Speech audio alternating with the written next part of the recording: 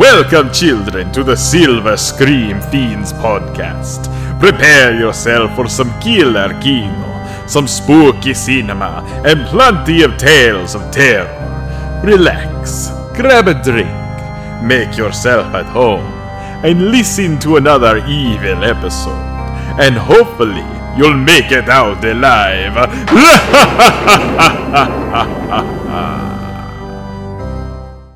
Welcome back to the Silver Scream Fiends podcast. I'm your host, Sam. And I'm Blake. Do not scare the audience like that. And in this week's turmoil, I spilled an entire cup of gamer juice before we went live. Hell yeah. So now my keyboard's sticky. You got that gamer gunk on it. But you know what's not sticky? Are the Elm Street movies. Well, sometimes Frederick. Frederick. Yeah, they could be cut. Actually, you know what? They're pretty sticky. Frederick J. Krueger. As a franchise, pretty sticky overall. So Yeah, you know, that was wrong. That's a fair point. Honestly, we'll refund you. Sorry. But yeah, for our final episode of the Scream block, we're going to not talk about Scream because we did that last year, but we're going to talk about the entire Elm Street franchise, and yes, that includes the god-awful remake. Yep. But we start off with a pretty solid film, I would say. Off the bat, I just want to note that Freddy Krueger, you know, after going through several horror franchises and the abundance of other movies I've watched, I think Freddy Krueger has to be like one of the most brilliantly written villains I've ever seen in horror. You know, it's like Freddy's been so ingrained in society since the 80s that like it almost is that weird mentality of like someone walking on a Hot Topic and just seeing like the horror icon shirt. It's like, yeah, we know about, but once you actually watch the movies, because I've only seen like 2 of them. Once you actually sit down and watch them, you're like, wow, like what? I already knew Wes Craven was a fucking genius, but like this is just, man, because I'll say that out of all the franchises too, the credit I'll give to this one is that most others have a lot of weak entries, and even if there are weaker ones here, I could confidently say I could rewatch all these movies and like not be disgusted. Yeah, I would say the worst Elm Street movie is much better than the worst Halloween movie. Right. Yeah. It's like night and day. So yeah, which is Halloween Ends. Which is Halloween Ends, yeah. But yeah, so the first movie, I would say that you know, in a lot of franchises, it's kind of hard to have like that proper exposition, and in this one, Freddy is played more seriously, whereas the rest of the series is notorious for how ridiculous it becomes with its comedic elements.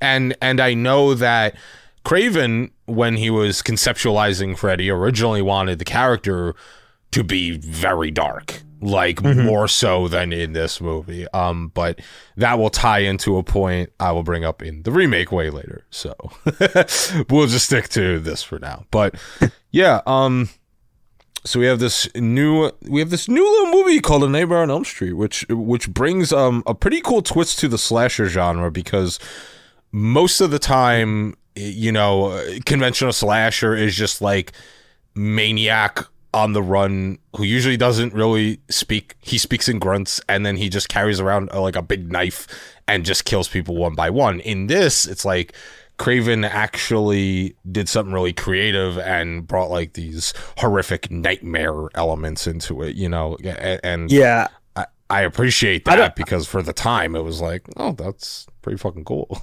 Yeah, I don't know. I can't confidently say that Freddy is the first, but Freddy is probably the biggest slasher villain that right out of the gate is like supernatural, which is really cool. Like Michael, Jason, they all kind of start out grounded in reality, like serial killer kind of stuff. Freddy, like right out the gate, is like a demon, supernatural kind of character, which is really cool.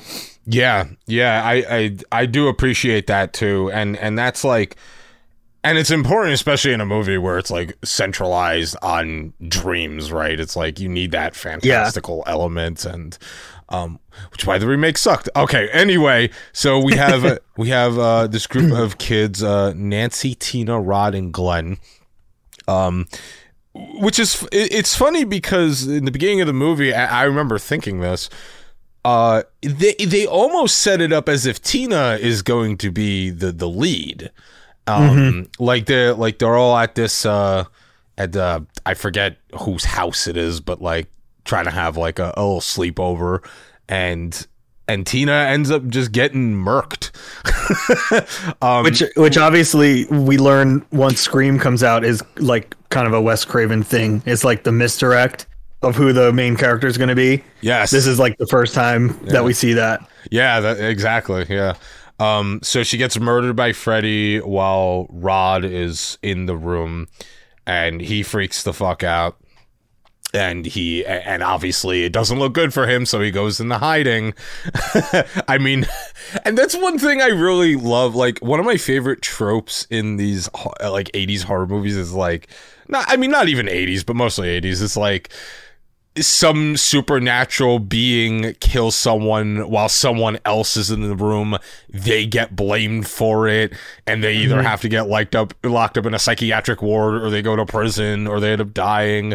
I love that. I think that's so, because it's like, it's an added element, right? It's like, not only do you see like your best friend or your girlfriend or boyfriend die in front of you, but then it's like you're getting blamed for it. I think it's like that extra element of terror. Yeah, well, because especially in a supernatural case, it's like, how do you explain yourself without sounding completely insane? Right. It's like, so it's like to put yourself in that scenario, you realize how like scary it is. Yeah, it's like the Chucky movies. It's like, oh, a doll killed your friend. Like, no, it didn't. So yeah, so he gets caught. Brought in by Nancy's father, who is played by the brilliant John Saxon. I think he does a great job. He's a cop. And of course, we have the typical 80s horror trope as well of the adult figure not believing a teen when they're saying they're being stalked, which is like what I was adding to with that. Yeah. Which also, rest in peace to him. He died in 2020. So yeah. Shout out to him. Shout out to John Saxon. He didn't get his lobster.com order in time, and unfortunately, rest in peace, big guy. So Nancy at this point is now getting targeted, and she attempts to stay awake throughout the movie by just consuming as much caffeine as she can before she ODs.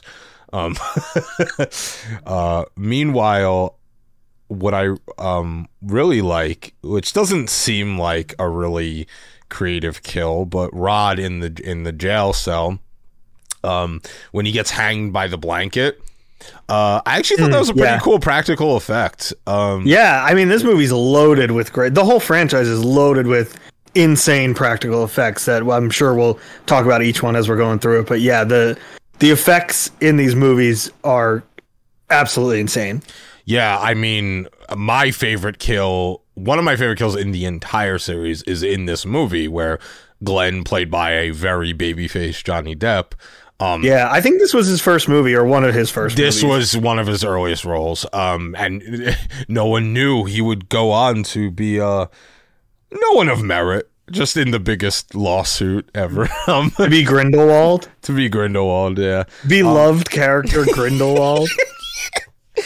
Beloved character Rango. Yeah. Oh, right. Yes. Or Mordecai. Great movie. Great movie. Yeah. Right.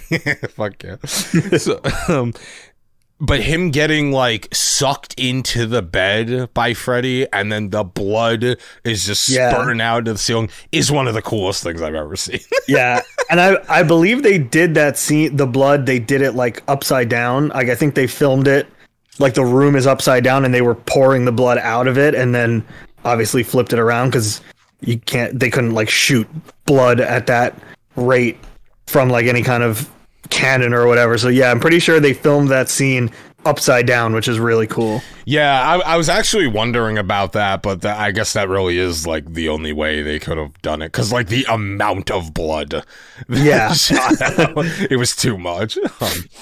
Yeah, and another thing I like too with this movie is, it is very, well, of course, because it's dream centric, but it's very realistic in the way it's portraying dreams, because it's like, like locations will switch up at random, and then like you kind of question your sanity.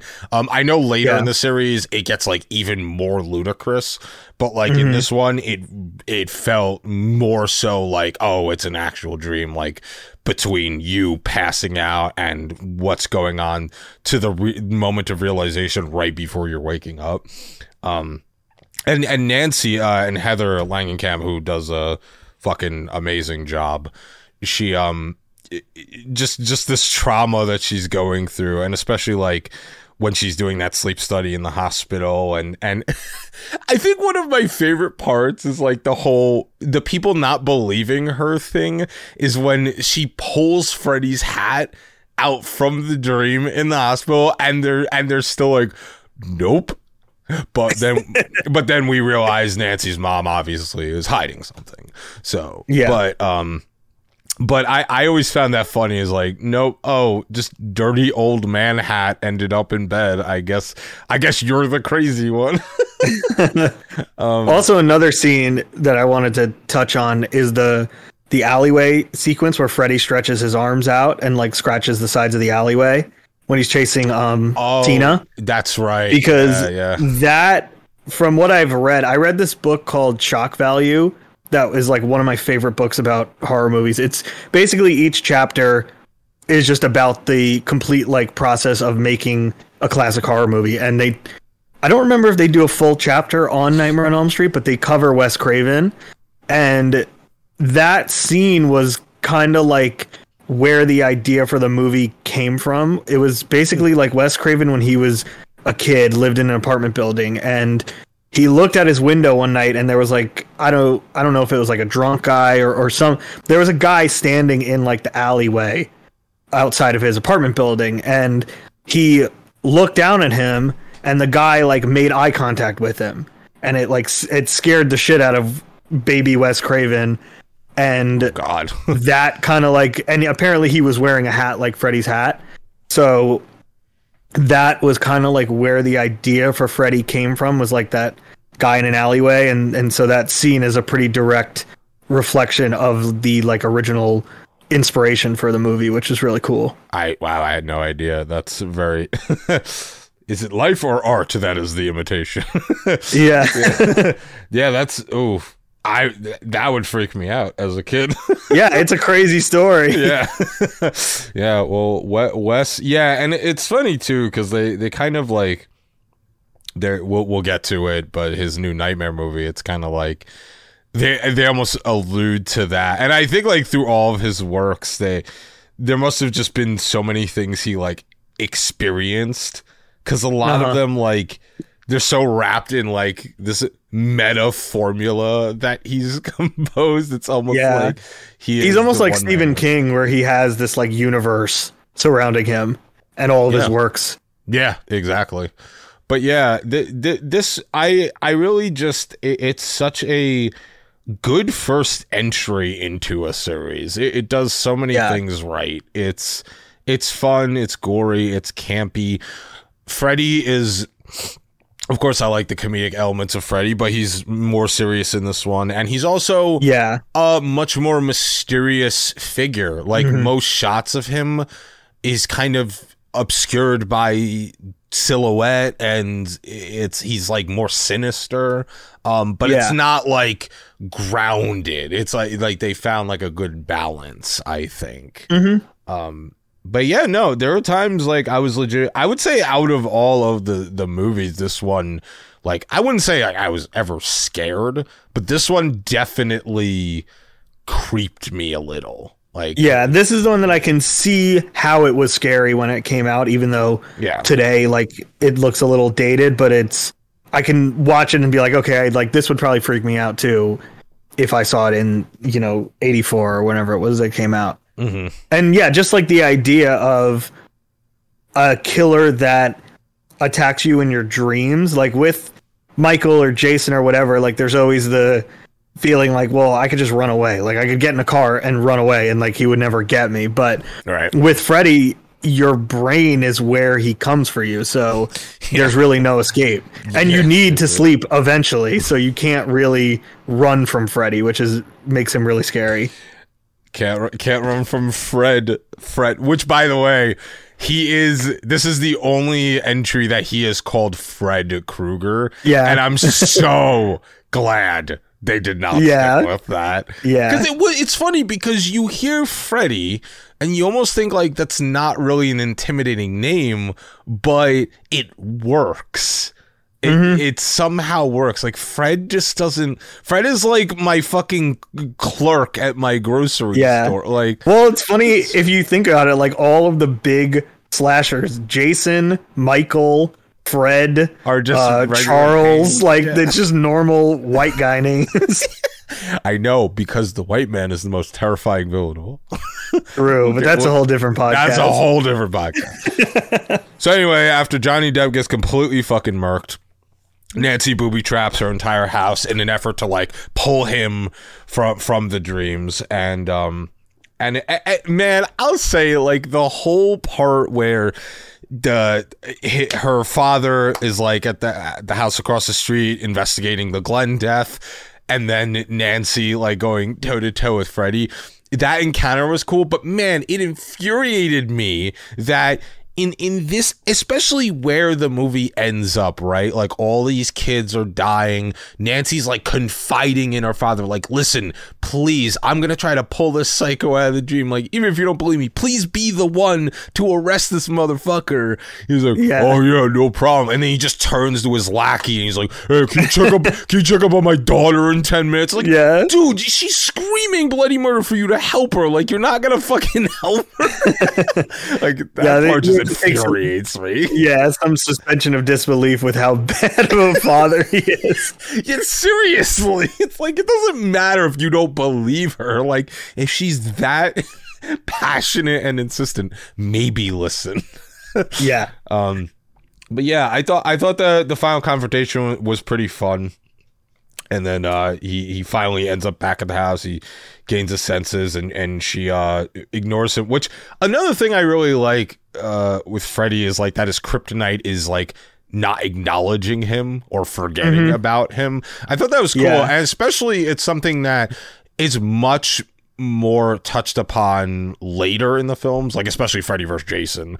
But in this one, it's like they kind of set that in stone. Like they put a little thing in the back of your brain to remember that that's how you can potentially get rid of him, at least for the time being. And then I love the, oh my god, Nancy's mother like getting fucking consumed. And you know what, the whole aftermath of that, of like the father, just his face was so like, we'll never speak of this again. Like, don't ever. It wasn't even like, there was no like outcry. It was just like, well, I guess she's gone now. Yeah, but very, very deep character. Yeah, very deep character. Yeah, but yeah, I fucking really loved it because I've only seen it like once so many years ago that I didn't even the only thing I remembered is Glenn dying in the bed. Like that's really so it was a treat to be able to rewatch this, because I was like, there's so many movies that end up on my backlog, but this I made like a conscious effort to, like, this was my first movie of this month because we do our horror movie challenges. This was the first movie I chose because I was like, I was so fucking excited to see like the origin of it all. Yeah. And then it holds up. It's still oh yeah, easily one of the better entries in the franchise. Definitely top 3, if not 1, you know? Yeah, oh absolutely. Yeah, I would say like, me personally, Dream Warriors beats it, and it's only by a margin. Like it's not it's nothing crazy, but it's so strong. It is very strong foundation, which then leads us into part 2, which is one of the most divisive films as far as I know, because what they decided to do is, it only being the second movie in the franchise, took a drastically different turn and had Freddy like control this kid, Jesse, who his family just moves into the house, the original Elm Street house from the first movie. And Jesse finds out with his girlfriend that this girl Nancy lived there because her diary was in the closet. Which, speaking of which, the overtones of this movie. Yeah, I was gonna say, have you seen that documentary that came out of all about this movie? So I have not, but it's on my list. Yeah, it's very good. Yeah. I highly recommend it. It basically goes into like the overtones of the movie, which people interpret it as being very much like a story about being gay in the early 80s, and it's really, I mean, once you watch it, you're like, there's no way this wasn't intentional. Like, it's not possible because it's so overt once it's like pointed out to you, and it's great. It's a really interesting story, and it's a really like fascinating take on Freddy, and it's interesting that it was only the second movie. It's not like late in the franchise we're getting into this like deeper, nuanced stuff about Freddy. This is part 2, which is crazy. Yeah, I will say the first time I watched this, I knew going into it that there was kind of this like a homosexual subplot, and I was like kind of looking out for it, and there were probably parts of it that I could parse, like when he sleepwalks and he goes to that bar. Yeah, a lot of people say it's a gay bar. I wasn't quite sure, and then he sees his fucking teacher there from high school. He's like, go do laps in the gym. So he goes back to the gym, and then like his coach gets dragged into the showers and starts getting spanked, and I'm like, wait, there might be something here. Yeah. Also unrelated to that, but I wanted to mention one of my favorite aspects of this movie is the scene where his like younger sister is eating breakfast, and she puts on like the little plastic nails. The cereal that she's eating is called Fu Manchu's, like chew. That's the cereal that she's eating, which I think is so fucking funny. Oh man, that's great. Yeah, that would go over well today.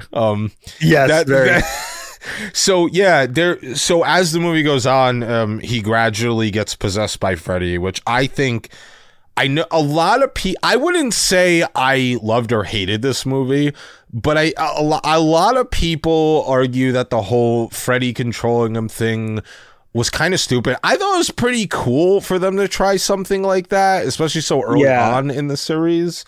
It's interesting that they don't really go back to that much.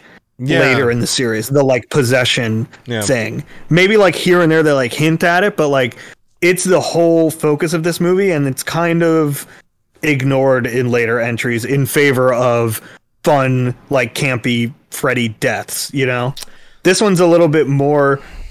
I would say it's a pretty serious entry in a franchise that becomes pretty campy later on.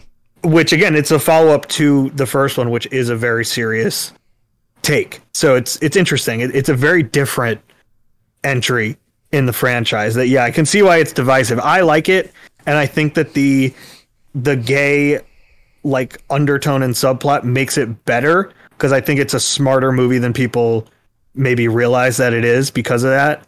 So yeah, it's good. It's definitely an outlier as far as the rest of the franchise. Yeah, and to add to that, it gets like even more intentional with its motivation and themes, because like then they fast forward to the party that his I believe it's at his girlfriend's house, and you know, she's trying to become intimate with him, but he has like so much on his mind with Freddy and everything. He like freaks out. He leaves that little cabin and he goes finds his friend Ron, he's like, dude, you gotta help me, you gotta come watch me, like don't let me fall asleep. And Ron says something like, why don't you ask your girlfriend to do this? And that's when it kind of clicked in my head, like, oh, is this like him confronting his feeling? Like so yeah, it is a smart movie in that sense. Yeah, it's you don't see Freddy as metaphor ever again in the franchise. And maybe it's because when this movie came out, I don't know if it was like well received or not. I'm not 100% sure. I know it wasn't like a Halloween 3 situation where people like hated it, but I don't know how well received it was, because obviously for part 3 they go in a totally different direction. So I don't really know. Yeah, I have no idea how any of these were received except the remake, because no one should ever watch it. But anyway, How I receive it. yeah. But yeah, like going into like that next scene of fucking Ron dying and Freddy ripping through Jesse's chest and going into the party. That's my favorite scene, is Freddy just like aimlessly slashing people around this fucking backyard. And the kid, oh my god, the kid trying to reason with him cracks me up. It's like, listen, Even man. that too. That's like Freddy outside of the dream realm. I don't know if we get that again either, which is interesting. Yeah, it's because the last like before Freddy vs. Jason, those last few films, like his focus is to exit that world, but there's so many like barriers. But yeah, he legit pops out of Jesse's chest and just he's like, huh, I'm Freddy. And it's just there. He's just here. I'm here, and then just like walks through a fence. But that whole scene is wonderful. And then it gets like very strange because Jesse's girlfriend like somehow knows the power plant that Freddy used to work at. And then there's like those weird dogs with like the doll faces. That was like very fucking weird. And then Freddy's killed off, and then you see him in control of the school bus at the end. That I thought that was cool. Of it, like, coming the full intro circle. too with the school bus is cool. Yeah, because it's like, oh, that's him. That's cool. It's like, that's something I caught. I was like, huh, that's gonna be something. Yeah, because there's a lot of things that seem unintentional but are laid out for a reason, and the bus is one of them. And especially like the personalities of the kids, which becomes very abundant actually even in the next installment. Like whenever you know the personality of each kid, you could kind of have a good idea of how they're going to die. Cause like, it always comes back. Yeah. That's how like Freddy gets them. But speaking of which, now we enter my favorite, which is Dream Warriors. Also my favorite. I definitely think it's the best one in the series. I think it's the one that, like, if you never watched a Nightmare on Elm Street movie before and you're like, I don't want to start with the first one, what do I start with? I would say watch Dream Warriors. You get everything that you want out of a Freddy movie with Dream Warriors. Yeah, and especially because all the kids in this one actually have the most personality of like the it's whole basically series. This movie's basically like Freddy versus like the X-Men. yeah, and I love how diverse it is. You know, you have this like, you have a handicapped nerd who wants to be like a D&D master, a wizard master. Yeah, a wizard master. I love that part of the movie. Yeah, you have like this edgelord guy named Philip who's just like, oh, fuck the world. You have just such a creative cast of people, and Nancy's back, which I really appreciate. It was cool seeing Heather again. It was a good way to bring her back too. A smart way to do it, because she's really not the main character, but it's nice that she's like involved in the story still. Yeah, because the new lead in this is a girl named Kristen, who's played by Patricia Arquette, and what's really cool is they establish her as someone who has the power to pull other people into her dreams. So if Freddy is like right there, she's like, oh no, motherfucker, and then tries to pull someone. And then Nancy kind of finds this kinship with her and realizes that she has this power, and she tries to convince the head of, I don't know exactly what you call him. I guess he's a psychiatrist because they're like in a ward, but I think so. She's trying to like convince him to, you know, I always forget the fucking name of the drug. Is it Halcyon? Oh, it's no, it's not Halcyon. It's Hypno something. Hypnosil? Is that it? That might be it. Yeah. So it's a drug to like keep them awake, essentially, and and I like that Nancy kind of speaks from that place of trauma, and a bunch of the movies like trying to convince everyone to just like let go, and it's Hypnosil. I looked it up. Yeah, I was kind of hoping because it comes back in Freddy vs. Jason. It comes back. Yes, I do remember that. I was kind of hoping it was Hypnotoad because that was. But yeah, I think one thing that's really interesting about this movie is that in a way it has an oddly wholesome message, because in this film all the kids have these dreams, like literally and metaphorically, and they like each one of them wants to achieve something, like the nerd who cannot walk, he wants to be a wizard master, and once they enter the dream, like once they all get hypnotized and they enter the state of slumber in the dream, like each of them can do what they've wanted to do in real life in their dreams. So, and they like look the way they want to look too. Yeah, so it's like oddly wholesome for a movie about child murder. Yeah, it's funny because this entry is almost like a step away from horror and a step towards like dark fantasy kind of. Because it's very much like a fantasy movie. Yeah. No, honestly, I didn't really think of that, but that, especially the wizard shit. Yeah, the wizard master. But man, it's very like comic booky. It's great. But man, some of the kills in this movie are so good. Like the girl Jennifer who tries to keep herself up by watching TV, and she fucking that's one of the most classic prime time bitch. Yeah, just fucking that her head in the TV. I was like, girl mood. That's what's up. But that's great. And also Philip getting like puppeteered with his veins. And that sequence is really cool. And the stop motion little Freddy puppet. Yes. Oh my God. Yeah. This one was just one of the more creative ones. It was. And it's I just lost my train of thought. What was I about to say?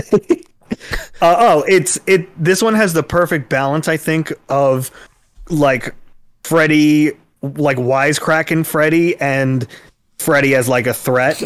Because obviously, as the franchise goes on, he gets cornier and cornier, which is not necessarily a bad thing. It's just, I think this one is the perfect balance of funny Freddy and scary Freddy. I 100% agree, and it especially works given like the subject matter of the story, because this one definitely deals with more trauma, because you not only have all these patients who are trying to just live a normal life and their dreams are haunted and no one believes them, but then you also have Nancy, who's lived through this trauma, trying to help the others through it. So it's almost it's almost again in a wholesome way, like bringing everyone together.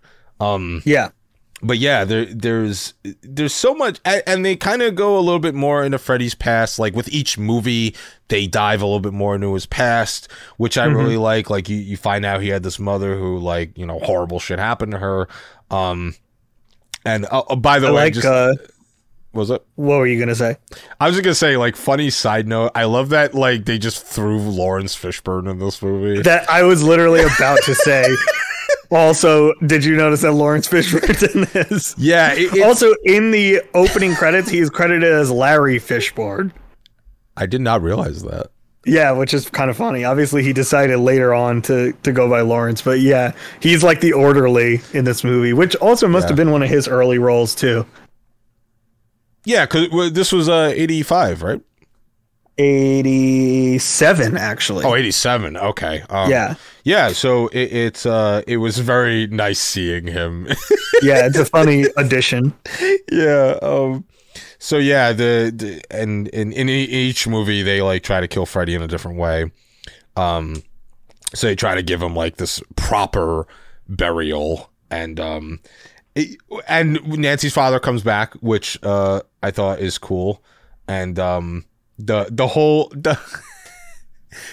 like fucking like battle between him and the Freddy bones. Oh my God. Yeah. So silly. Yep. It was good. It was almost like Army of Darkness shit. It was yeah, again, it's like that dark fantasy. It's kind of like the Mummy or something. And he eventually does get buried, and he throws holy water on him. But yeah, I just very quickly wanted to backtrack and talk about that scene where the nerd gets confronted by Freddy and he turns into the Wizard Master. Yeah, I am the Wizard Master. He can shoot laser beams from his fingers, and for no reason has a Dracula cape, which is hysterical. It is very funny. And like the like Dungeons and Dragons knockoff that he plays is called Wizard Master because obviously they didn't want to use the copyrighted material. So yeah, it's just so funny. Right. Wizard Master. Right. Yeah. So this, and then this he just one, gets, then he just gets washed by Freddy. Yeah. So this one is a great entry.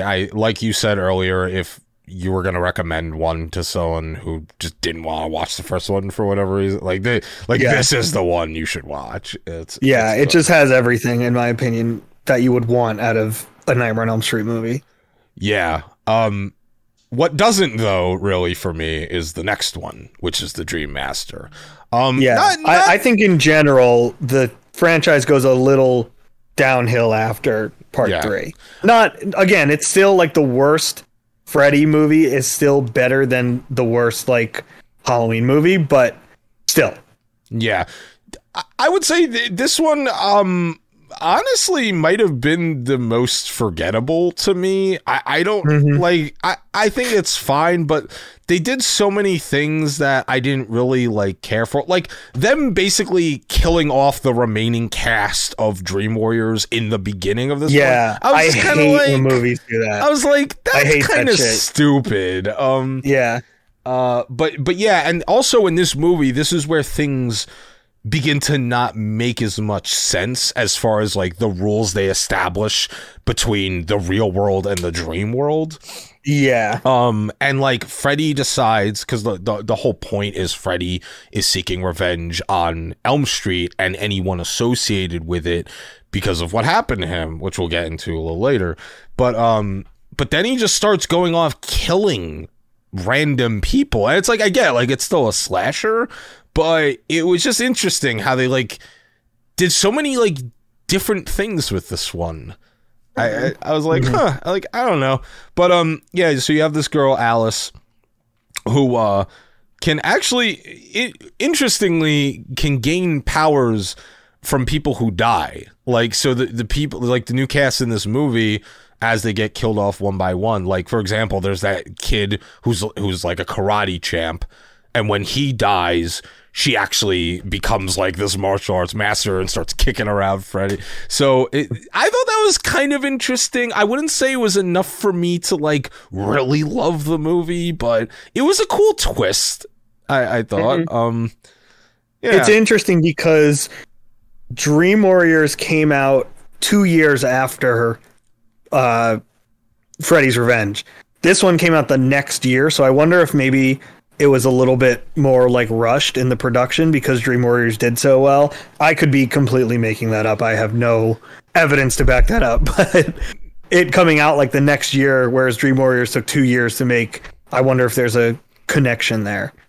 Yeah, I think that you might be onto something because it does seem like it was a bit rushed because of the things they changed, and there wasn't a whole lot of action in this one. I mean, it was all right, but you know, it didn't really like satiate my taste for Freddy. I agree. However, I did think that this was one of the coolest Freddy deaths of like the souls leaving his body. Oh yeah. I thought the effects were fucking great for that, but yeah, I don't know. Like this was kind of a forgettable one for me.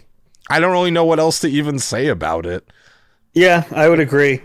Is this is the one where he has like the souls in his chest, right? Yes. Okay, yeah. I remember I mentioned that because they have that at the Museum of the Moving Image in Queens, which I went to in college like a long time ago, and they have that prop piece of the cool. chest with all the souls coming out of it. That's fucking cool. Which is pretty cool to see, yeah. Yeah. And I guess I would say like a cool element of that is with every movie they try to introduce like a new fantastical element to the character, and with this one you find out like he's using the souls, like the souls are his life force, and So I thought that death was cool, but other than that, it would probably be the last one I run to rewatch. Yeah, it's watchable, but it's not memorable. Exactly. Dream Child, on the other hand, I thought was definitely better. I thought it's much crazier too. Yeah, like right out of the gate, it's a pretty crazy movie. Yeah. So Alice is back along with Dan, and they begin the movie in the most lame softcore porn scene I've ever witnessed. Yeah. Bizarre opening credits. Very bizarre. And then you see this really like hellish pregnancy. She's I was pregnant. gonna say it's funny because in part 3 they mention like that Freddy's like creation is from like his mother, who was a nun, being like raped by like 70 something like lunatics or whatever, and you're like, wow, that's crazy, that's fucked up. And then they're like, you know what, let's show that in this one. Yeah, not graphically show it, but like it's funny how they go back to that and are like, let's show what that looks like. Yeah, and they show like baby Freddy just like ready to maul her. It's like, oh god. I'm like, I know where this is going. And so he tries to use Alice's unborn child, their dreams to get to people in the real world, which like now even makes littler sense in how he's able to use his power. But like, I think that's really fucking cool. Freddy, if you were to do like a Dungeons and Dragons scenario based on Nightmare on Elm Street, it would be very difficult to figure out the rules for Freddy because they're just different every movie. I know. At this point, I don't question it, but it's just funny to note it because it's like, what are you doing? Yeah, and I get a lot of the times they're bending it for the sake of including cool kills and like just moving the story forward. So that's not a criticism. It's just a funny observation, is that every movie there's just like new rules. Definitely not bashing on it, but and in this, speaking of the kills in this one, I think they're probably the most predictable. Like there's that kid Mark who's like the comic book artist, and it's like, okay, he's getting like either sucked into a comic book or he's getting penciled to death or something. But yeah, the cast in this one, I definitely cared, I guess like a little bit more about, but it still didn't really like resonate that well with me. I will say though, Greta, the one like apathetic girl, her death was great. Her at the fucking dinner table, and she gets, and she gets force fed. Bon appetit, bitch. Is probably my favorite. This is like favorite Freddy line. We're at full on corny Freddy at this point in the franchise. Again, not a criticism, just an observation. Yeah, like her getting force fed and her cheeks being expanded, and she just fucking dies. So gross. and like the stop motion fridge food, and it's full on camp now. And you get like even more backstory here, and Alice realizes that like, probably the only way to like get rid of him and make sure my baby's okay is to like tell the mother to fuck off and lay to rest. So yeah, that whole final showdown I thought was really, really cool. Because like a little bit before that, they'll show Alice's unborn child and like how Freddy's trying to get to him, and I thought the way they did that was pretty smart, and him like trying to be pulled in, and then like when he actually resists Freddy, I thought was really fucking cool. Like the way he like extends out his hands, and it again, it's like it's so impressive to me how Craven built like this grandiose world, and like all the set designs are really cool. Like this is one of my favorite sets in the movies. Agreed. It's definitely, you can see that, you could see the budget going up and up and up in each movie, which it reflects very much in the sets and in the kills and in the like props and stuff. You see that this movie, when it came out, was huge. Yes. I think that it's very impressive what they did. I don't know what the budget was, but yeah, I give props to the series for being able to like actually convince you that you're in this like hellish nightmare world. But yeah, I thought, yeah, that final showdown was cool. Definitely one of the better. Dream Child, I would say, I don't know, like, I'd probably have to sit down and do my complete ranking, but I think you'd probably be like upper middle. Yeah, it's a good upper middle entry. I would agree. Yeah. Then we have Freddy's Dead, where it is final night. Absolutely the silliest movie ever. Like there is not a sillier horror movie that still tries to be serious. It is so again, yeah, we're in good. full campy Freddy at this point. Like it opens with that kid, the name escapes me. He's on a plane and he slips into a dream and Freddy's flying outside the plane. Yeah, it's the Wicked Witch. He's like the Wicked Witch. I'm like, so funny. I'm like, oh, this is gonna be a goofy ass ride. And then he gets amnesia, ends up at a homeless shelter. You meet the rest of the cast there. Again, they set up their personalities for future kills. And kind of the new lead here is Maggie, who runs the shelter, who you eventually find out is Freddy's daughter. Which I thought was a fun twist. Because like you start to learn more and more about Freddy, but it's not till this one where you're like, oh, like he had an actual fucking life, right? Like he killed his wife and his daughter was like forced to remain silent and she was traumatized. And I thought that was really fun to show that.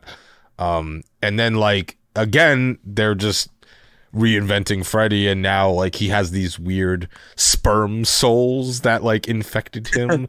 It almost in a way seems like they were adding this cult-like element in a way, like because of the way that the souls interacted with him. It's kind of hard to explain.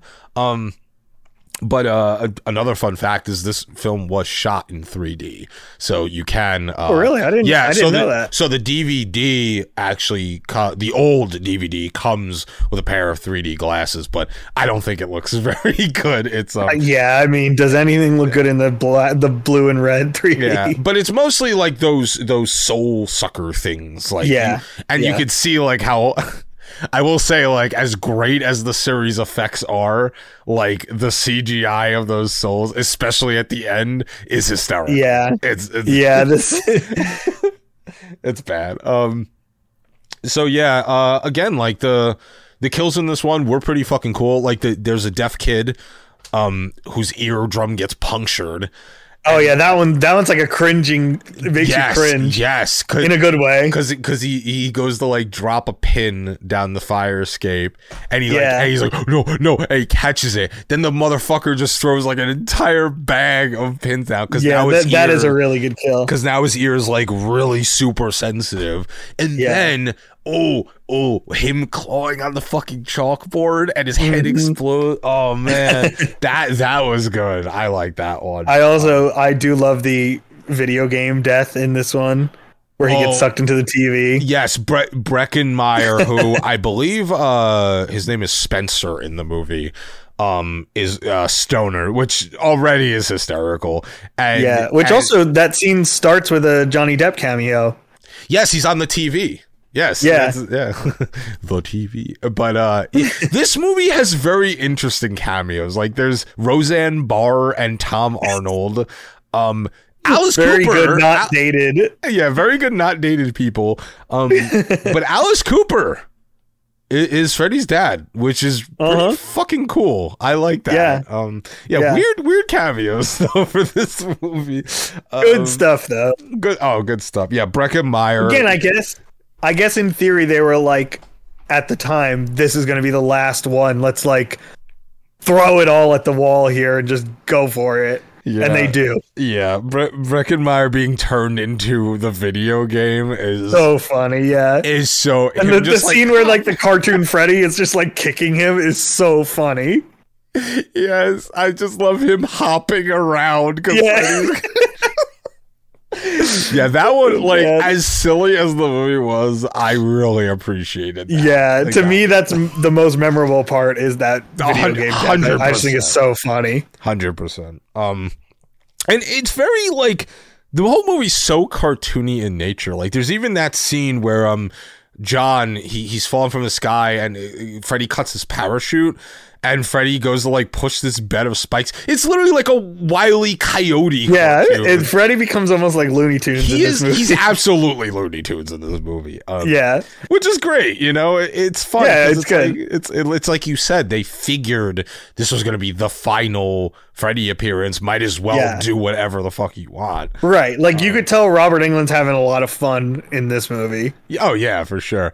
And then we finally have towards the end where Maggie confronts Freddy and she truly finds out her upbringing. And the oh man, the battle itself is cool, but then her jamming the pipe bomb inside of him while saying Happy Father's Day. I just giving him a kiss is it's brilliant. Yeah, it's awesome. Yeah, and then the souls flying out just cracks me the fuck up. Yeah, this one definitely is one I will never forget. This was this was a fun ride. This is one I would rewatch with a bunch of friends. I'd be like, hey, let's get stoned. And watch this is a good Dead. party movie. Yeah, for sure. Yeah, yeah, dude, and oh my god, and then the rest in peace at the end with his picture, like from start to finish, this is just a cartoon. It's very self-aware at this point. It's so good. In a good way. Yeah, I loved it. It was great. Yeah. So then the series happens to not be over because Wes Craven does what Wes Craven does best and gets real fucking meta in New Nightmare. And it's great because like I could definitely see this be Craven's always been meta, but this definitely seemed like the template for Scream, like because of the way he's like he engrosses his movies within these layers of meta.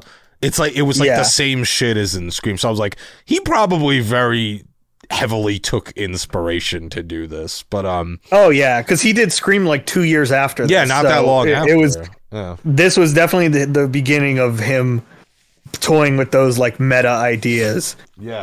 And again, like with Scream and the Stab films within the universe, Craven realizes Freddy's like coming into the real world, so he has to make another Nightmare movie to contain him, and he ends up trying to rope Heather back in. Heather. I was almost gonna say Nancy, but she plays Heather. She's Heather Langenkamp. Technically,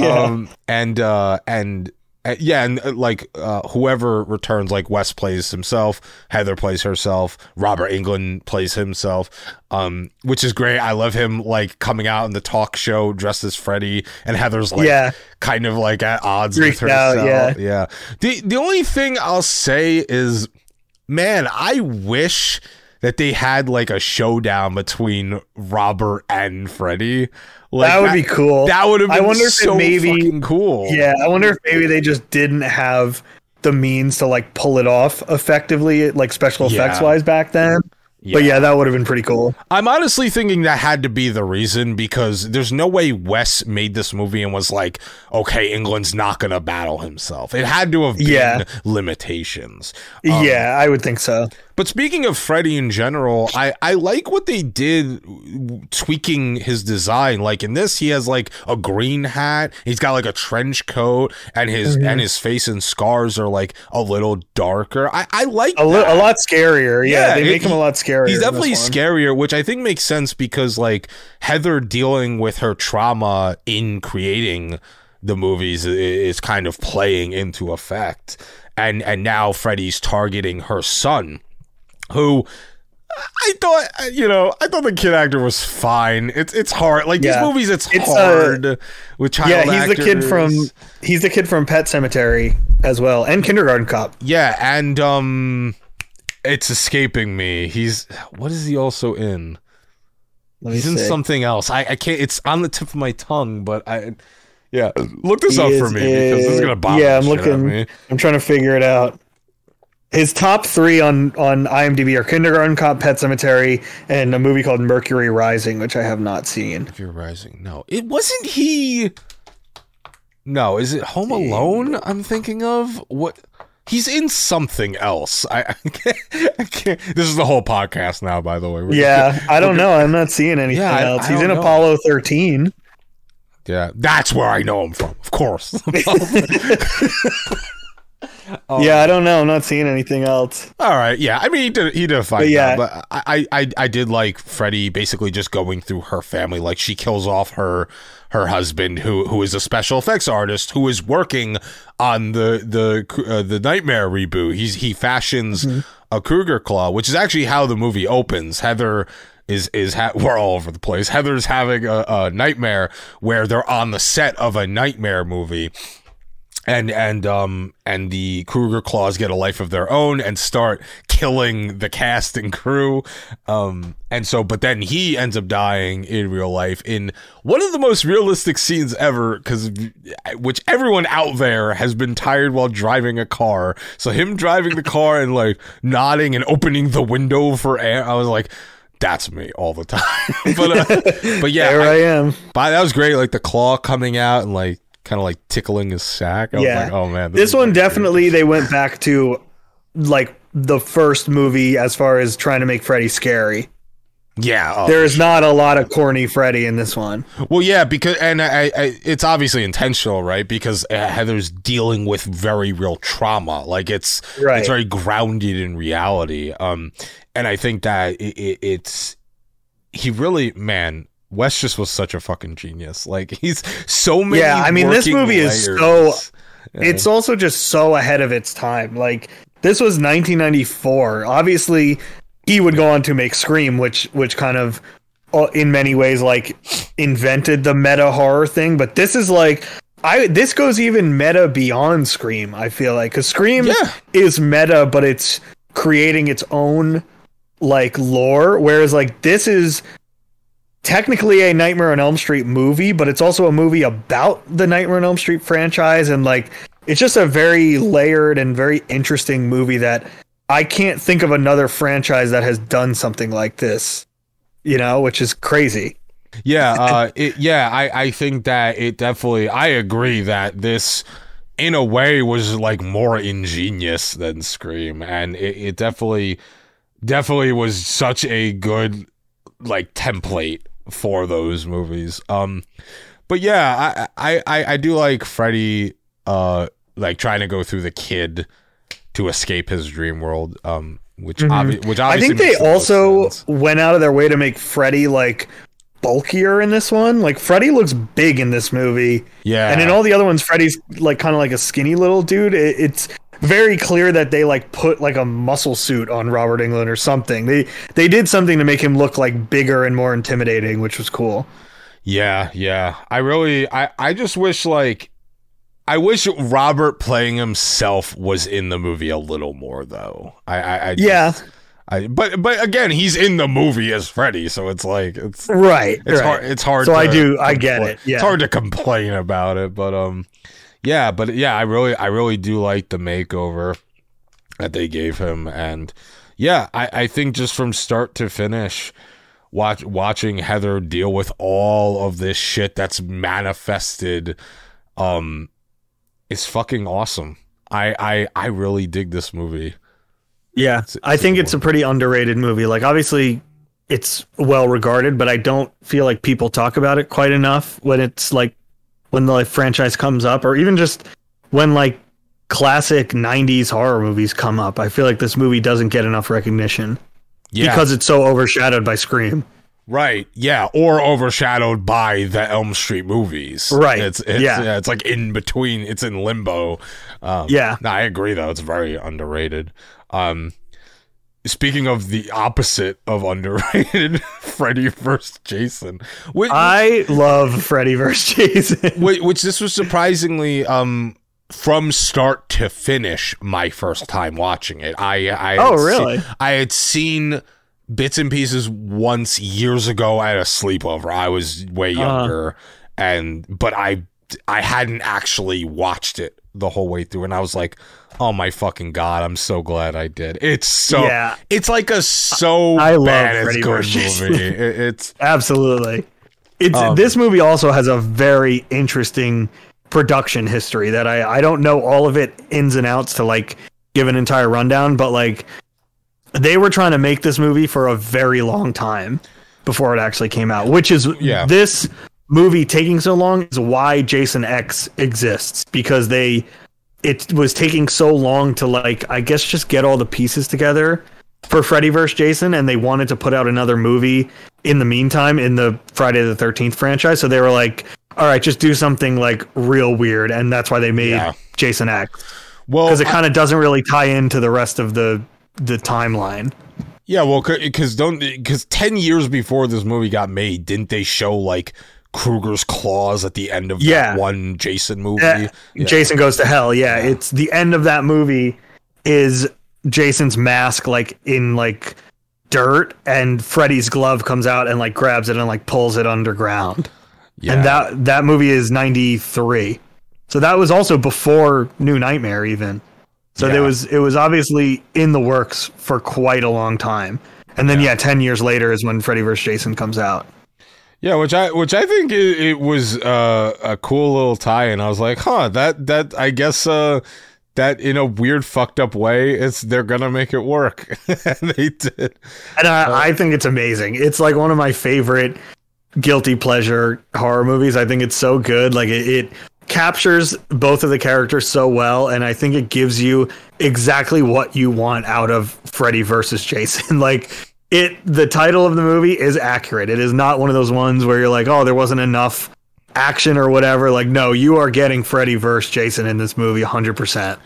Yeah, I will say there were times I did feel like it was a parody of itself, because it absolutely is, because Freddy and Jason, like, they do act like themselves, but sometimes I almost wondered if they forgot halfway through the production what was really happening. Because first of all, the premise of the film is funny to me, right? But finish your thought, and I'll get it. Well, I was going to say what's interesting about the movie is they brought in a Chinese director to do this movie, which was an interesting choice. And his take on it was to do almost like a pro wrestling like type of battle, which is why a lot of people complain that Kane Hodder is not Jason in this movie, because he is like kind of the favorite as far as who played Jason.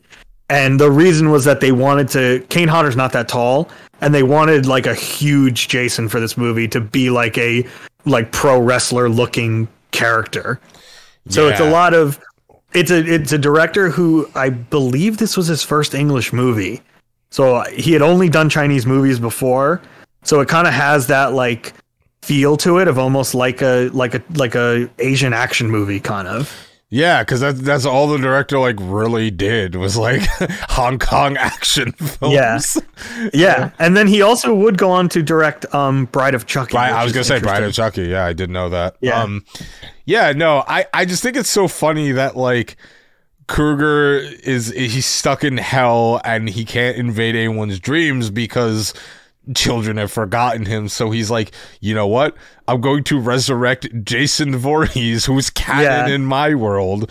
I think it's so great. Like it's such a great way to bring them together. It's so funny. And he pretends to be Jason's mother, and he manipulates him into killing the kids of Springwood so that Freddy can actually return. But then Jason gets a little too kill happy, and Freddy starts like getting jealous and mad, and then they battle. So what's really cool about the movie is there's not only a battle between the villains and the kids, but then there's this ongoing battle between the two villains. And they do it very well. Honestly, it's almost like a kaiju movie in many ways. Yeah. Like the way it's set up, the structure of it. No, it absolutely is, and I think the kills in this one were pretty fucking cool. Oh yeah. Obviously, there's some bad CGI in this one because it is 2003, but there's still a lot of really good stuff in this movie. Yeah, the rave at the cornfield is great. I love that line where the kid is like, "That's a pissed off goalie" or something like that. Yeah, there's actually, I had a video. Hang on, I took this video when I was watching the movie because this line had me in stitches. Hang on, I have to find. Bear with me 1 second. Yeah. Another thing I'll add in while you're trying to find it, which I think is funny. I always think it's funny when this happens in movies. The original actress who played Jason's mother in the original movies, they asked her to come back for this movie and she didn't want to. She thought she was like above it, I guess. I think Really? After she did the Friday the 13th movie, she wasn't very like embracing of that franchise. So yeah, that's why it's a different actress playing Jason's mother in this one. They tried to get the original and she didn't want to do it. That's very interesting. Yeah, no thanks. I am above this. Yeah, which again, all of those other memorable roles that she has, like Woman A in the movie. Yeah, so I just thought that was kind of funny. So this is great. I also love the knockoff Jay and Silent Bob characters in this movie. Oh yeah. Very clear. I did find the clip, and it's the two kids in the cornfield, and he's like, "And you weren't invited," and Jason just takes his head and snaps it back, but his friend's response is just, "Son of a bitch." He whispers the line. He doesn't scream or anything. He's just like, "Son of a bitch." It's so fucking funny. This movie is full camp, and it does not try to fight that at all. This movie commits to the bit fully, which is what you need for a Freddy versus Jason movie. Yeah, but it has an interesting cast. It's got Kelly Rowland as Jason Ritter. It has Lachlan Monroe as a cop, which is great. He's like baby faced, and but like you were saying earlier, Hypnocil comes back into this movie because they try to get it from Weston Hills. But then, oh man, one of my favorite parts is Freddy possessing that one stoner. To get rid of the medicine. Yeah, of course. I love that all like these. It's so funny how in the 90s and early 2000s they utilized the stoner character in like everything. Yep. Every horror movie has a stoner character in the 2000s. Yeah, and I love how like him trying to Freddy like using the kid to like tranquilize Jason too, and it's such a schlock fest. I fucking love it's great. It's just so great. Like it's so good. You talk about a good party movie. This is a great party movie. Yeah, absolutely. And it's I also think it's a little ridiculous how. And this ends up happening like kind of earlier in the movie where all the casts are together and they just happen to know everything about Freddy and Jason. They're like, "You mean the kid who drowned in Camp Crystal Lake?" And I'm like, how did you know? Like, there was no research done. It was like you just... Again, it's one of those movies where it's like, if you look at it too long, like if you think too hard about it, absolutely nothing in it makes sense. Because it's like, okay, which Friday the 13th movies are canon at this point? I have no idea. I know. I was wondering. I was like, I know there's a little bit of canon here somehow, but I don't know. Yeah, but where. It's like, truthfully, which I appreciate. They're just like, you know what? Fuck it with trying to keep to established lore. Like, people want Freddy versus Jason, here's Freddy versus Jason, and I like that. No, of course. I think it works to its own benefit, but and then that whole we were mentioning earlier, like the whole construction site scene is amazing. Great it's literally a WWF battle. 100%, especially when Robert's like at the top of the scaffolding and he's trying to get the cement to come down and he like gets tied upside down and he's like, "Oh no." Jason just fucking whack. It's amazing. Oh, yeah, it's so incredible. good. And I also think it has one of the cooler final confrontations where they're by the docks and they're trying to light them on fire and light the propane tanks. And then you're not sure who's gonna win because like Jason gets the upper hand, the Freddy gets the upper hand, and it's like then Jason impales Freddy with his own claws, and then Laurie beheads Freddy, and which also another very funny addition to this when it comes to lore is that they just decide that Jason's afraid of water in this one, which makes no sense. Jason is in water for most of the franchise, and then this one they're like, Jason's scared of water. Yeah, they were like, wait, Freddy's afraid of fire, he's gotta be afraid of water. Yeah, which again I just think is really funny. Yeah, but yeah, I thought that was great, and then like both of them are seemingly dead. And then Jason is carrying Freddy's head, and then Freddy winks at the camera. And I thought, which is great. Yeah, I thought that was the perfect way to fucking end it. Yeah, because apparently ambiguous. Yeah, apparently there were talks of doing Freddy versus Jason versus Ash, but I guess it just like never came to fruition. Which I don't know if that's good or bad. It could have been awesome, or it could have been stupid. But it's interesting that was kind of at the time the idea was to tie it into Evil Dead. Yeah, cool. I came across that and I was like, they did do a comic. They've done comics of it. I know they did a limited series, but I was like, is that real? Like, is that fanfic? I think it was I don't know how far along they got, but it was definitely a conversation at some point. Yeah, it was just funny to me. Like I was like, they're gonna incorporate Evil Dead. That's pretty interesting. Yeah. I guess when you're already doing Freddy versus Jason, might as well, right? But, bringing in Deadites is not that far fetched at that point. Yeah, seriously. Yeah. Freddy versus Jason, man, such a good time. Yeah, I love it. I love everything about it. It might have been one of the first horror movies I watched when I was younger, so I love it.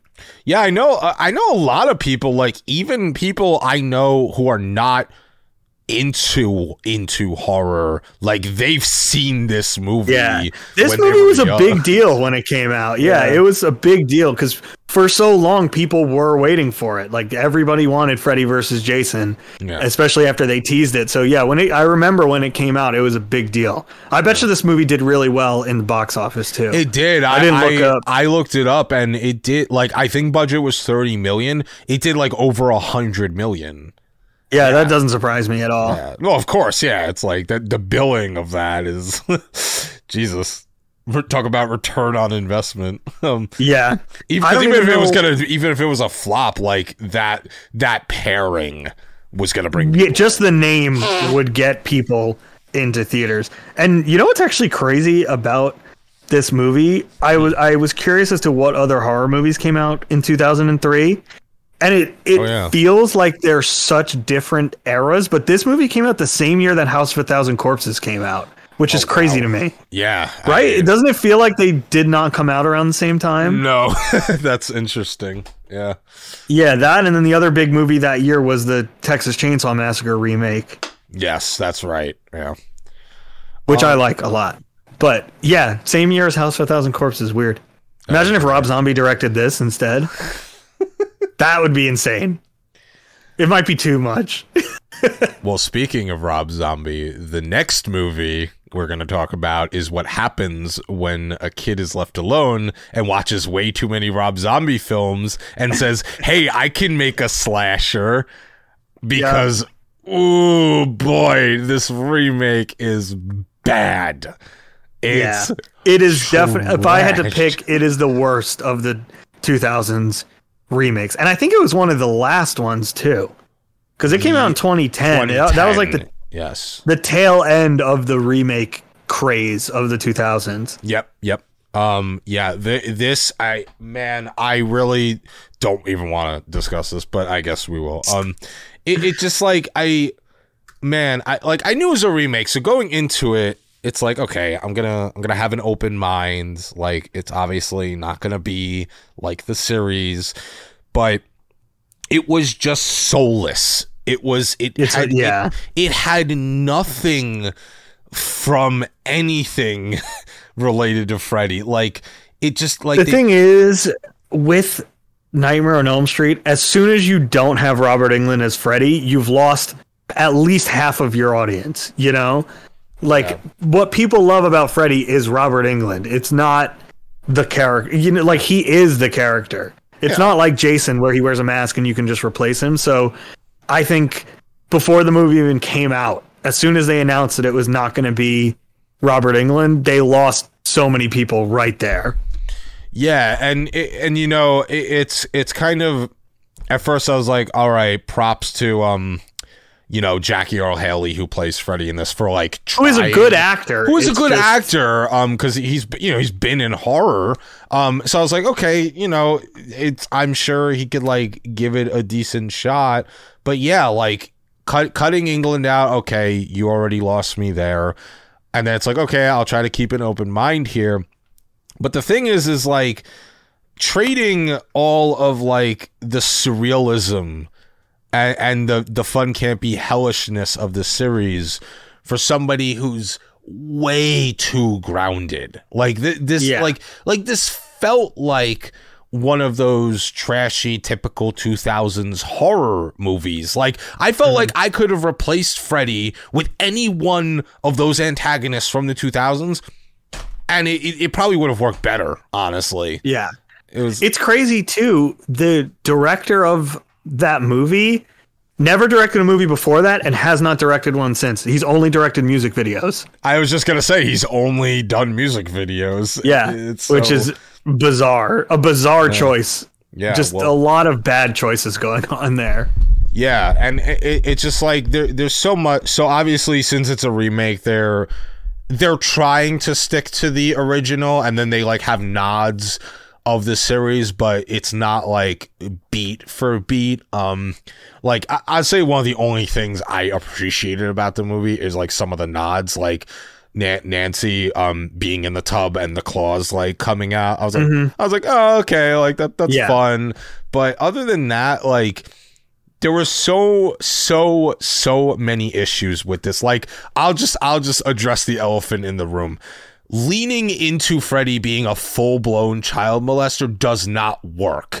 That is the reason Craven, and I know people out there are like, well, that was Wes Craven's original imagination. But not really. He's a child murderer, not a child molester, which are two different things when it comes to a character, you know? Yeah, people both not like good, Freddy.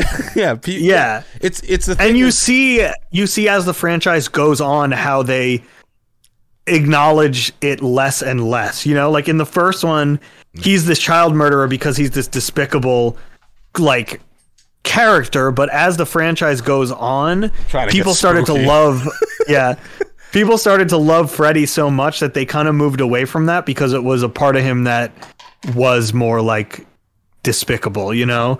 So for this one to launch right back into that to the extreme, again, it's like I feel like this movie was doomed from the start. Yeah, like you can't.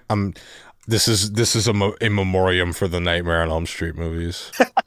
Yeah, this movie was doomed from the beginning because right as soon as you made him too real of a character like that, it was gonna fail because like if there was anything ever implied with Freddy, you know, molesting children, it was very subtle hints at it, and it was only associative because here's the thing, it's not that it's a child killer, it's not that it's mutually exclusive that a child killer is going to also be a pedophile, but they are kind of similar in that sense. Like it's kind of like the torture aspect. So it's like, yeah, we fucking get it. Like Freddy probably also did bad shit in addition to killing kids, but you don't have to shove it. They shove it in your throat every 5 seconds of the commit movie. To that too much. Yeah, it was too much, man.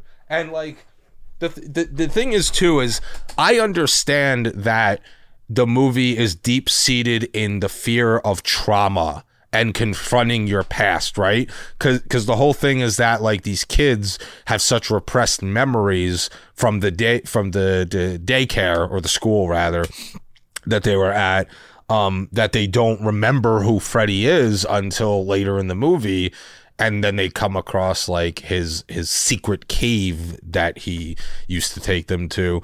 I get it's rooted in your trauma, but there's so many more tasteful ways to do that. And there's been examples of it.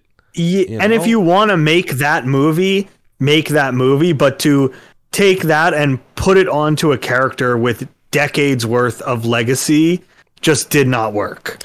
Yeah, and when I was reviewing this film, I made that point. I was like, Freddy Krueger is somebody so ingrained in society as this one character who he's campy, he's sinister, he there's so many things going on with him that to just throw all of that out the fucking window doesn't make sense. Like Michael Myers, for example, the only reason remakes and reimaginings can work for a character like Michael, or, work for a character like Michael, is because he's this evil, heartless bastard who doesn't speak. Like, you could do anything with that character. Krueger is a character. So when you're taking, like, even if you're doing a remake, like, you still have to... He's established. Like, you still have to kind of have notes of the character. Right. Like, and it didn't exist here. Yeah, it just they tried to take it in a direction that just did not work at all. No, it's and from the start was not going to work. Yeah, and I could have maybe forgave what they did to him as a character if the teens were not insufferable. They felt like the kids who are a couple years older than you. When you used to go hang out at the mall on a Friday night, the kids who are a couple years older than you, wearing the trip pants, bumming cigarettes, like, they felt like kids I never want to talk to. They felt like fucking genuine assholes. And it's like, again, it's another element of edginess that they're adding to the remake. It's got to be an edgy remake. It's like, if I can't even care about your protagonist, then there's nothing working for me here. Yeah. Like, I almost feel bad that Clancy Brown was in this film. There's a lot of good actors in it. That's the weird thing. Like, it's so obvious that the script was the failure because they have the tools to, like, make a good movie. Yeah. But again, at the same time, I don't know if they do have the tools to make a good movie, because it's to remake Nightmare on Elm Street. It's a huge task. To take on, and honestly, it takes I really don't see how you could do it successfully. Honestly, no, I don't know if there's a way to do it right. No, not unless you have Robert Englund, which is why it's just been left alone since then. Like, it was clearly a big enough failure that they haven't even tried again, and they remake everything. Yeah. Yeah, for sure. They knew. Yeah, because this still is discussed as like one of the worst horror movies. It's like absolutely, so fucking bad. And poor Rooney Mara. I felt she didn't even want to be in the movie, and I don't blame her. Yeah, I don't blame her. It just, man, it was just so many, like, okay, like, some of the gore was cool. That's what I'll give the movie, right? It's like some of the gore was cool. The fucking why are you screaming? Freddy I didn't even cut you yet. Like, it was so, like, it was like I felt like there were parts of the script that were like, wait a minute, dude. He's Freddy. Like, we have to throw something in there, right? Like, okay, yeah, let's make him make a fucked up joke here. Yeah, I don't know. Should we reference one of the other movies? Nah, make it a pedo joke. Like, that's literally all they did. Yeah. It was so uncomfortable. Yeah, to make this movie, to make any movie and say to yourself, let's lean into the child molester aspect. is a choice. Which again, look, here's the thing, right? I try to have an open mind with a lot in life. I get that it's a thing that's real. It's horrific. It's disgusting. It's evil. I know it's real, but you can do it so much better in a movie. You don't have to. And also, it just me. does not need to be in a Freddy movie. It also, yeah, again, he's a child killer. Like, you don't need to. You can make a horror movie that covers those themes in a more tasteful and like nuanced way. To do it in a Nightmare on Elm Street movie is just not. I don't think it's the right choice. No, because there's been countless examples in cinematic history where they've alluded to child killers or predators, and it's like, oh, but they don't shove it in your fucking face. It's like, just do that. But yeah, no. But again, like this, the thing is like this era was so into pushing the envelope and being edgy that it's like, I get it.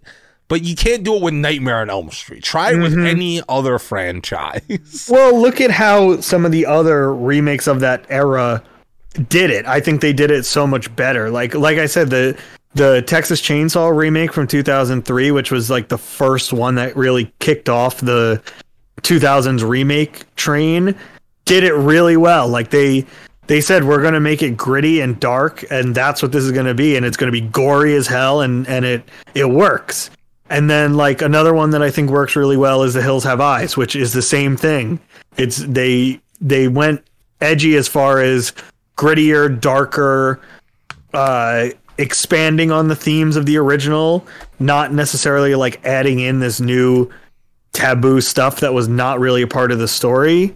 So that's what's weird with the Nightmare on Elm Street one. It's just like all these other ones were successful kind of by exaggerating what was already there, not adding this new layer to it that's not really a part of the original, but is, I guess, considered edgy. I don't know. Yeah, and I don't know. I just didn't like the whole, like, aside from everything else I didn't like, I just didn't like the whole, like, oh, Freddy was like, the thing that's so stupid, right, is like they could have made Freddy a teacher. They made him a groundskeeper.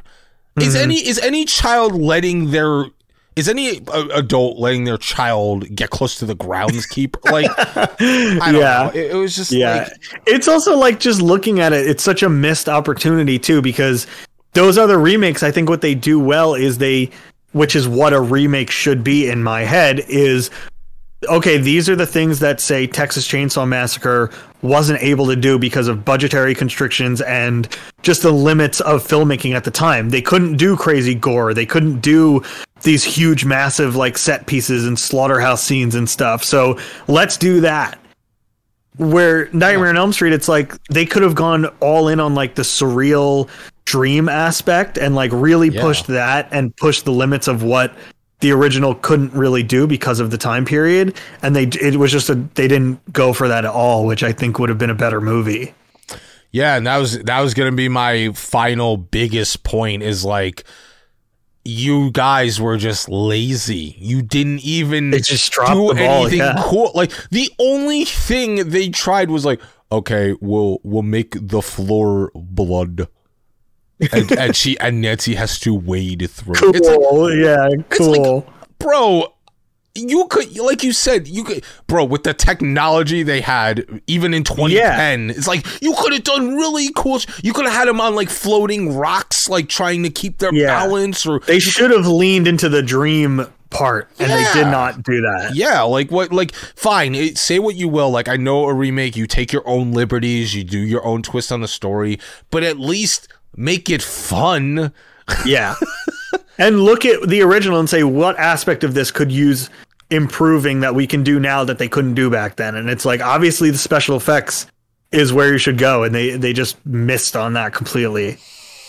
Yeah, and one of the most pitiful parts of the movies is, so there's that kid Quentin who, like, they allude early on that he's had this crush on Nancy, and throughout the film they play this stupid game of emotional chicken with each other, and then, like, finally towards the end he gives her a kiss, and then that's like the motivation to snap her out, and it's like, I couldn't have cared less about this. It was so forced. It had no point being a plot point. It was like, Yeah. oh, just for the sake of throwing in this forced romantic interest. Like, the chemistry has to be there, and it was not there. It was just, yeah, it was all stupid. And then, like, Nancy in the bed, and he puts the old dress back on her. I cringed at that. Like, oh, you still look good in that dress. Shut the fuck up. Like, we don't have to.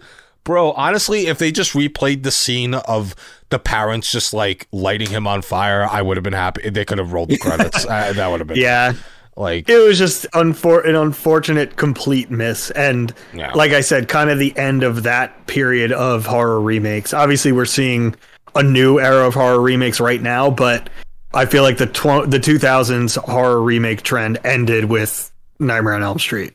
Yeah, it kind of killed it. Yeah, they hung up Krueger's claws, and for a good reason, because I mean, unless and even if, like, and my final question was going to be like, what do we think the future could be?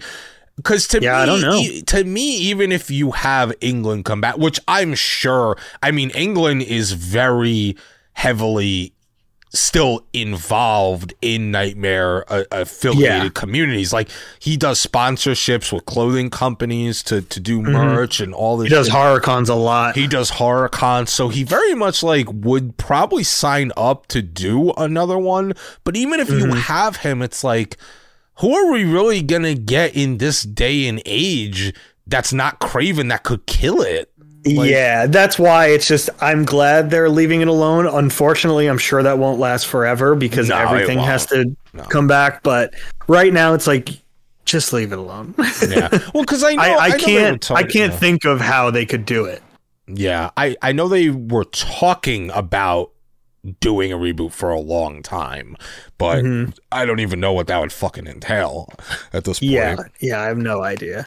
The only way this would work is if they found within Wes Craven's vault in his house that he had a finished script for a final Nightmare on Elm Street movie. And Robert Englund agreed to come back, and Heather Langenkamp. What was it? Like, it's the only way it's working. Otherwise, it's not working. Yeah, which is why I think it's just better off being left alone. Wes Craven's gone, unfortunately. Robert Englund's not young either, so it's like there's only so much longer that we could really even do it, that it's like just leave it alone. Yeah, I mean, look, we got 9 films? 9 films? Yeah. Well, I don't want to count the remake. So we have 8 films that have Freddy, and and there's also like that mini television series which I haven't watched, but I haven't watched it either. I don't know much about it. But I know like England Freddy's is Nightmares. Also in it. Yeah, so. Yeah, but I don't know much about it. It's not easy to find.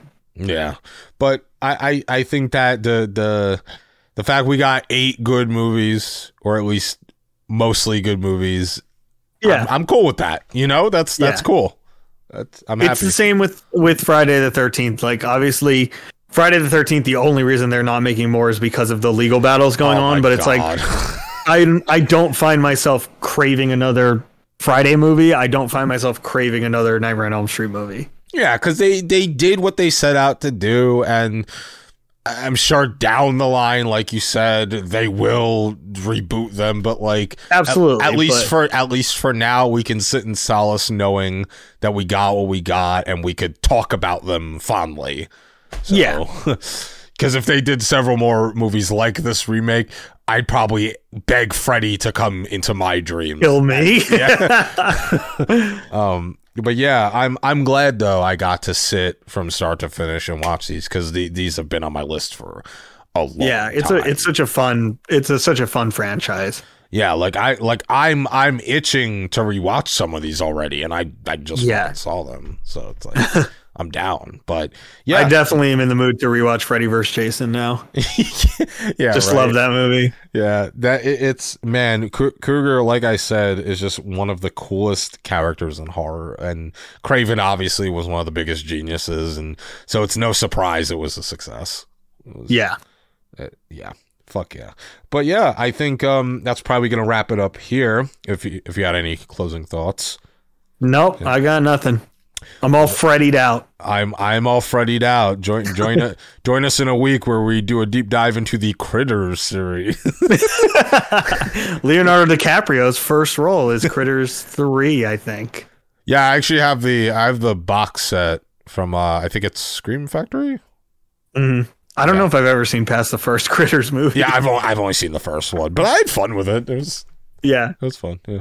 But yeah, that's going to wrap it up here for our entire dive into the Nightmare on Elm Street series, and hopefully we leave it at that for now. But yeah, please. This has been the Silver Scream Fiends podcast. I've been Sam. I've been Blake. And 1, 2, Freddy calling. I'm going to work on a trap remix of the Freddy song. Hell yeah. That definitely exists. It has to. It 100% does. And it's going to Have you ever heard the Will Smith, the rap song, The Nightmare on My Street by Will Smith? No. If not, you have to listen to it. He did a Nightmare on Elm Street song in the 80s, as the Fresh Prince, and it's incredible.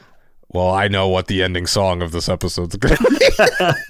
It is the best. Yeah, God fucking damn it! Why did it have to be Will Smith? Yeah, that is great. I will check it out though. But yeah, join us next time as we will. Oh yeah, we're gonna be entering Noirvember soon. Mm-hmm, that's always fun. Oh fuck yeah, I'm excited for that.